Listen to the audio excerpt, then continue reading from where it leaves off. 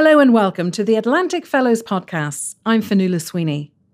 The Atlantic Fellowship Programme works with a diverse community of leaders around the world with a common commitment to fairer, healthier, more inclusive societies. Through its 7 programmes focused on equity in healthcare, socioeconomic equity and racial equity, the Atlantic Fellowships offer committed leaders across the globe an opportunity to gain new perspectives and new colleagues, while strengthening their competence and confidence in their work for change. In each podcast, I'll be speaking to an Atlantic Fellow about their work and ambitions for a more just world. I'm joined by Yanis Tarnanis, an Atlantic Fellow for Equity in Brain Health with the Global Brain Health Institute. His research focuses on understanding the aging process, using new technologies to decrease the risk of developing dementia or delay its onset. Now, I know you focus on developing technologies, but let me go back to why, first of all, you were interested in dementia. I'm attacking this same problem for 18 years. The first stage was caring for my grandma. I cared for her till the end. And this motivated me to look at things that most doctors were missing. What age were you when your grandmother developed 12. dementia? So from the age of 12, you pretty much looked after her? Yeah, so I was around 16 when it started to get really bad. And this was the time that I was entering the psychology department in Greece. So I was pretty much aware of the signs that I should be looking at. And it was surprising for me that the doctors that were examining my grandma couldn't recognize the same signs that I was seeing in real life. So they couldn't see the things that you were seeing? Exactly. Because you have the everyday functioning and the clinician just gets a snapshot of that. He gets you in front of a questionnaire or in an interrogation room and he gets what's happening at that particular time. But the patient or the person living with dementia could be functioning better or worse. Or worse, yeah. Where has that career led you?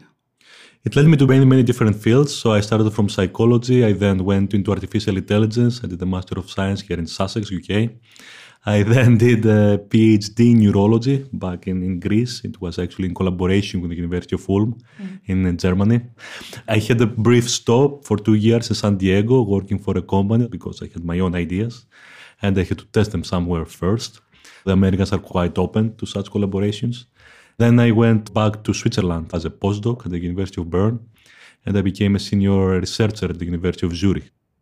In terms of the technology you're developing, you said you had your own ideas. Did you collaborate with these universities? Yeah. And at the point where you are now, you believe you have found a product that can help detect early onset dementia before it develops? Yes. What could a person do if they knew they were going to get dementia in 6 years or so? They could prevent it pretty much. Really? Even within 6 years? Yeah, you can't prevent everything. 1/3 of all dementia cases can be prevented. Pretty much with multifaceted interventions, so not just one thing. You need to follow a certain protocol. There are 2 caveats to be able to enable this prevention. One is to promote adherence. We pretty much all know what we should be doing. It's more exercise, more healthy food, more intellectual activities and so on. But we don't stick to that. We don't make it a habit. The second thing that we can do to enable the first one is having a visualizer or a scoring mechanism, let's say, that is very objective, very measurable, that could lead you to improve your function and to improve your brain health. That implies it would have to be quite intensive if the discovery is made that within 6 years you might be diagnosed with dementia. Intensive, and you need a mechanism as well to assess very subtle changes. How do you anticipate how widely this will be made available should your technology come to... when it's going to be commercial? Exactly. We wanted to have a validation of real cases, so we examined 100 people at the beginning, and we had 4 cases that we had a disagreement between what the clinician is saying and what my machine is saying. Mm-hmm. So my machine won at all 4 cases. This is the machine that has the 87 to 94% diagnostic accuracy. Yeah. And what about the other 13%? Is it not diagnosing dementia? Is it missing it potentially? Yeah, it can be something else usually. So most of the cases in dementia, they are not so clear. There are multiple comorbidities that can be in place. There are other kind of pathologies that can be placed and it's not so clear. So we are specializing in AD. I mean, any kind of impairment that is actually leading in the future in AD can be picked. And of course, you're going to have some false positives that could be like 60 to 70% AD, but not entirely AD. So those would be the cases that we basically miss. And presumably very few technologies have 100% success rate. That's correct. There is today no technology actually that is 100%. So this is a very exciting time for you. You've been collaborating throughout your career with different universities, and the Global Brain Health Institute, as you know, aims to try and change and affect policy for dementia, ease the burden on people living with dementia by training leaders such as yourself to go out into the world and change things. What prompted you? It's the first idea that I knew of who is actually trying to merge everything together. Because in the academic world, pretty much there are silos. There are very good things that are happening in one university or one continent, and there are other things that are happening in another continent, and there's absolutely no bridges between them. So no cooperation, Not really? at all. The research that is going on is still beautiful and it's amazing and it's super promising. But, nobody knows what the other person is doing unless we meet at the conferences. GBHI is there to change all that. Conferences are great. But what about creating this whole body of work together? And what about enabling you to start doing some common projects rather than trying to connect the dots afterwards? The Atlantic Fellowship is an extension of the Global Brain Health Institute.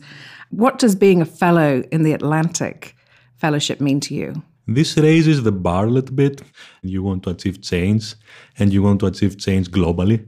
We can be great in the small world that we live in, like the science world, but what about the low and middle income countries? What can you do about that? So it makes me motivated to see if my solution can be adapted and can be used by this particular population. And that is the question, really. Dementia affects people mainly in low and middle income countries. Will your device be freely available or inexpensive in these countries? We are testing that. So you're becoming a businessman now? I'm not sure if this is about business. I'm not sure how much money we can take out of South Africa. This is going to be our first pilot. Some people say don't underestimate South Africa. It might actually make you rich. But this is not actually why we are going there.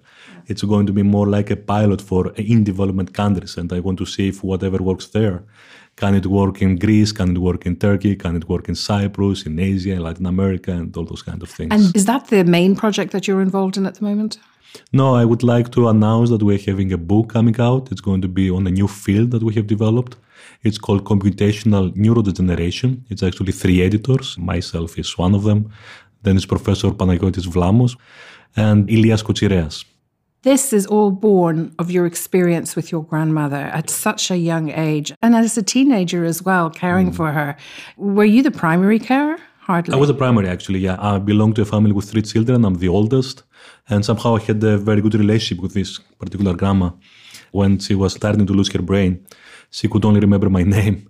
At the end, nobody else, not including her own son. So it's an emotional journey. As a teenager, when your friends are out doing things, did that prevent you in any way experiencing a fully rounded teenage life? Yeah, it's hard. I can't complain that I completely missed out of my teenager life. I was still seeing some people. I was still doing some stuff. I was not like 24/7 with my grandma, but I was the majority of life with my grandma. If anything, this made me a little bit more mature. I could see how people react when they're not at their best. Well, Yannis, we look forward to catching up in the not-too-distant future and see how your projects are going. Thank you so much, Fionnuala. And that was Yannis Tarnanis, an Atlantic Fellow for Equity and Brain Health with the Global Brain Health Institute. For more information, you can visit www.gbhi.org or www.atlanticfellows.org. I'm Fionnuala Sweeney, and you've been listening to an Atlantic Fellows podcast.